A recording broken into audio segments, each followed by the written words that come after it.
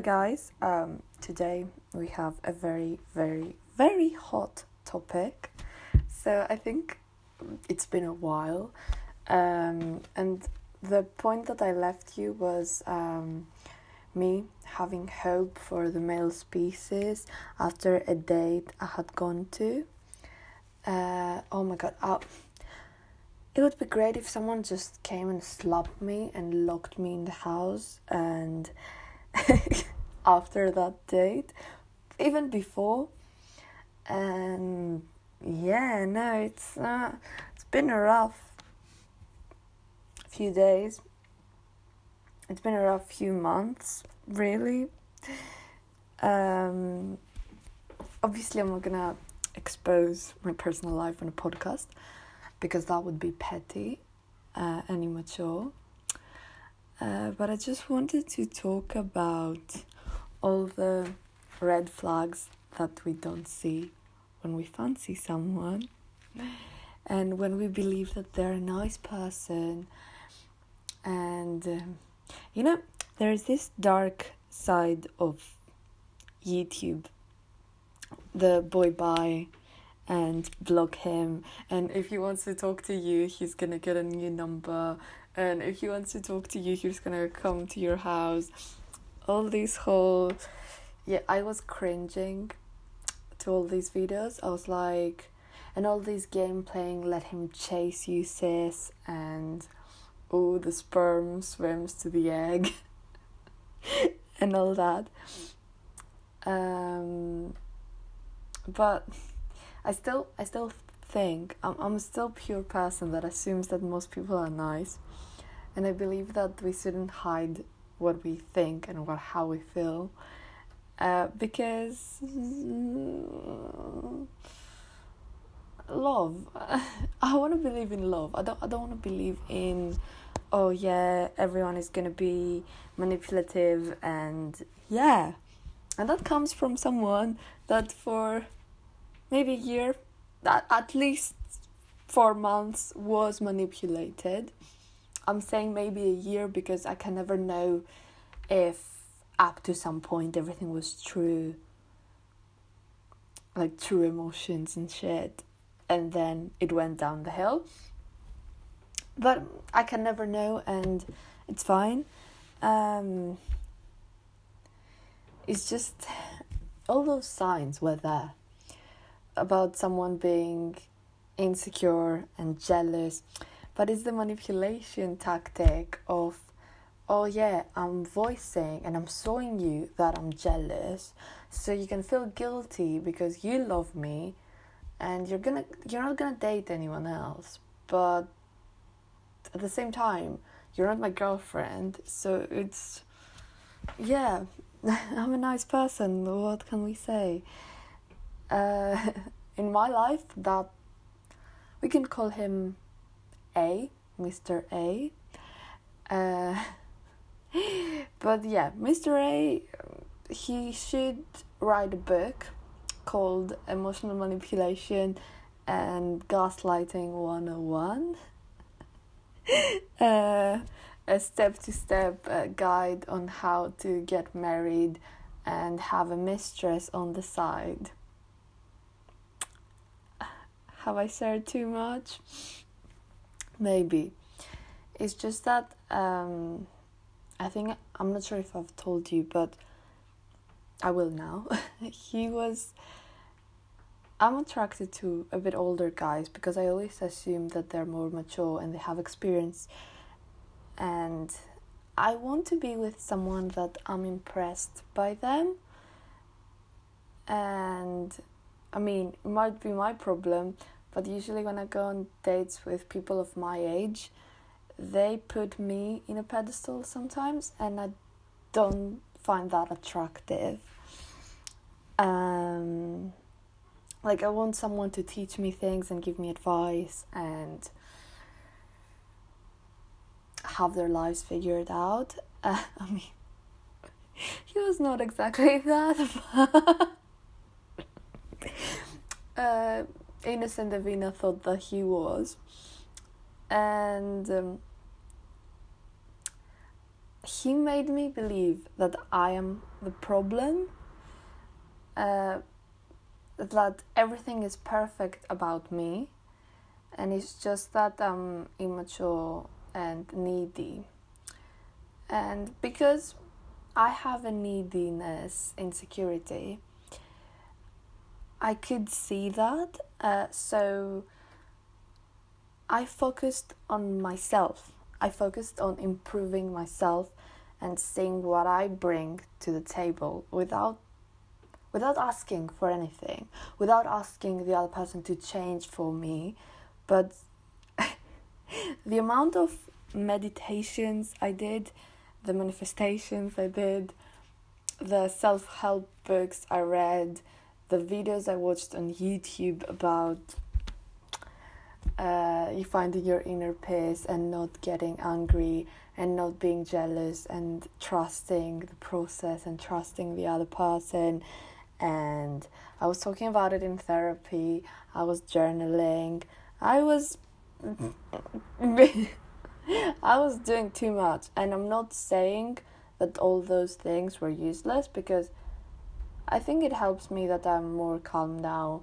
I'm less stressed. I don't have such relationship anxiety. But all of that was based on my trust on that person, and he betrayed my trust. But he was always making me feel like I was not enough. Like, oh yeah, he likes me because, yeah, but I cannot be his girlfriend because I'm not enough to be a girlfriend. And I was always trying to bake him cakes and talk about his problems, and so that I can be there for him and not asking for anything in return. Like, I was going through a lot of shit and I was not voicing it because I was like, oh, I need to be perfect, I need to be interesting, I cannot be needy and stuff all the time. So I did not say anything. But thinking about it now, if someone older, much older than you, with a job, quite good looking, is that insecure and jealous, because that's insecure, being insecure, it's nothing more complicated than that. It's someone being intimidated by you, it's someone having fear of abandonment, it's someone thinking that I deserve better than them and trying to manipulate me into believing that I'm the problem. That's a huge projection right there. But thinking about that, that's a bit of a compliment. Being 19 now, a student, not having a job. Smart. And obviously, after I found out all the lies I was told,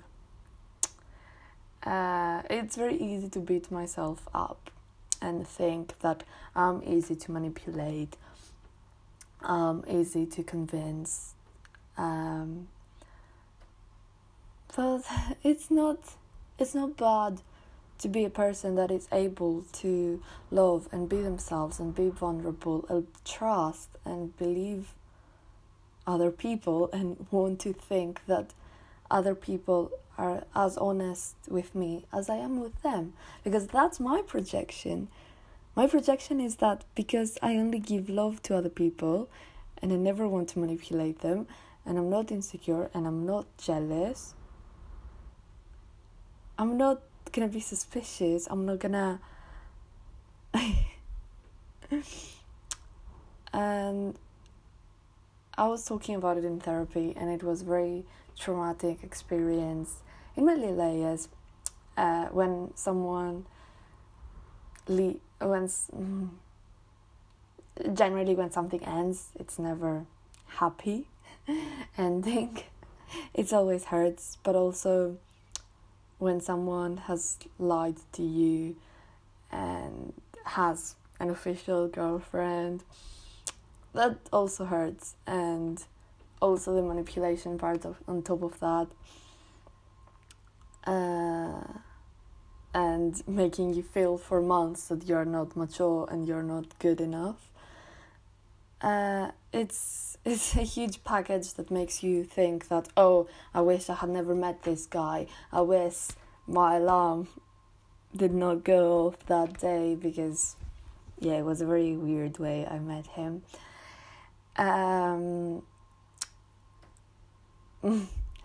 But it's more of, my therapist said that during all our relationships and interactions, no matter how the other person treats us, we found out more about ourselves.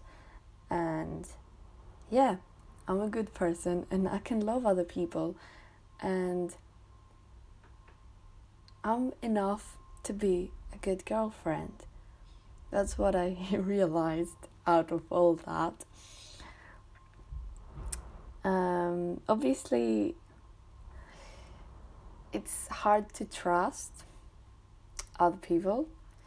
I've started talking to some other guys, and it's very hard because every time I see something, I'm about to run away and be like, red flag. Which I think it's a good thing because I'm not invested, so it's easier for me to spot the red flags. But also, I get suspicious a bit. Obviously, my ego is a bit bruised, and I just cannot understand how someone who knew the naked me, and I'm not only talking about the literally naked me, I'm also talking about my trauma, my past, my wounds. How would someone that has seen that part of me, has sowed care and protection to that side of me, and has also sown that side of themselves to me, because he had a rough upbringing as well. I just remember how I was reading books about his background to understand how he feels. Too good. And my first reaction was to be like, I hate men, which I don't know why, but I always attract weird stories with guys. Yeah, someone messaged me a few months ago saying that he's a 17-year-old that wants me to tutor him in maths. Then he started sexting me. I stopped it, and recently I found out that he's 30 and he has a child.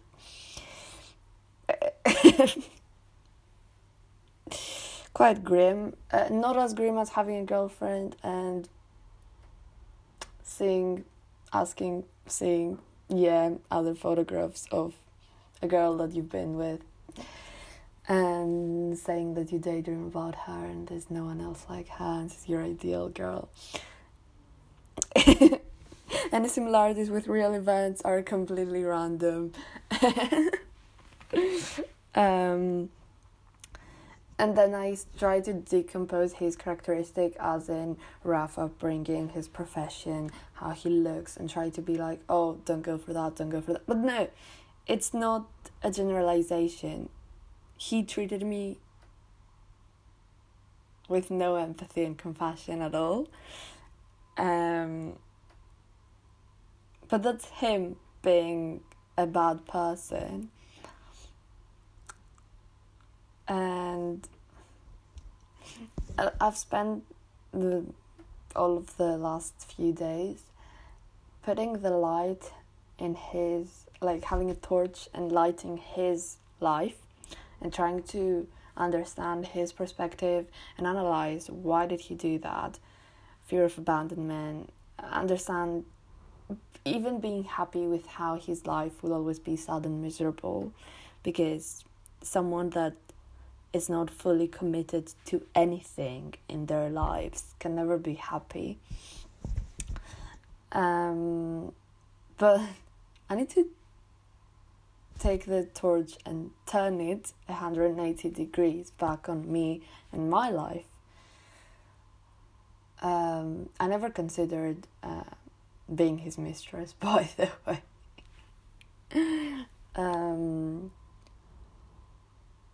The sad part is not, my main reason was not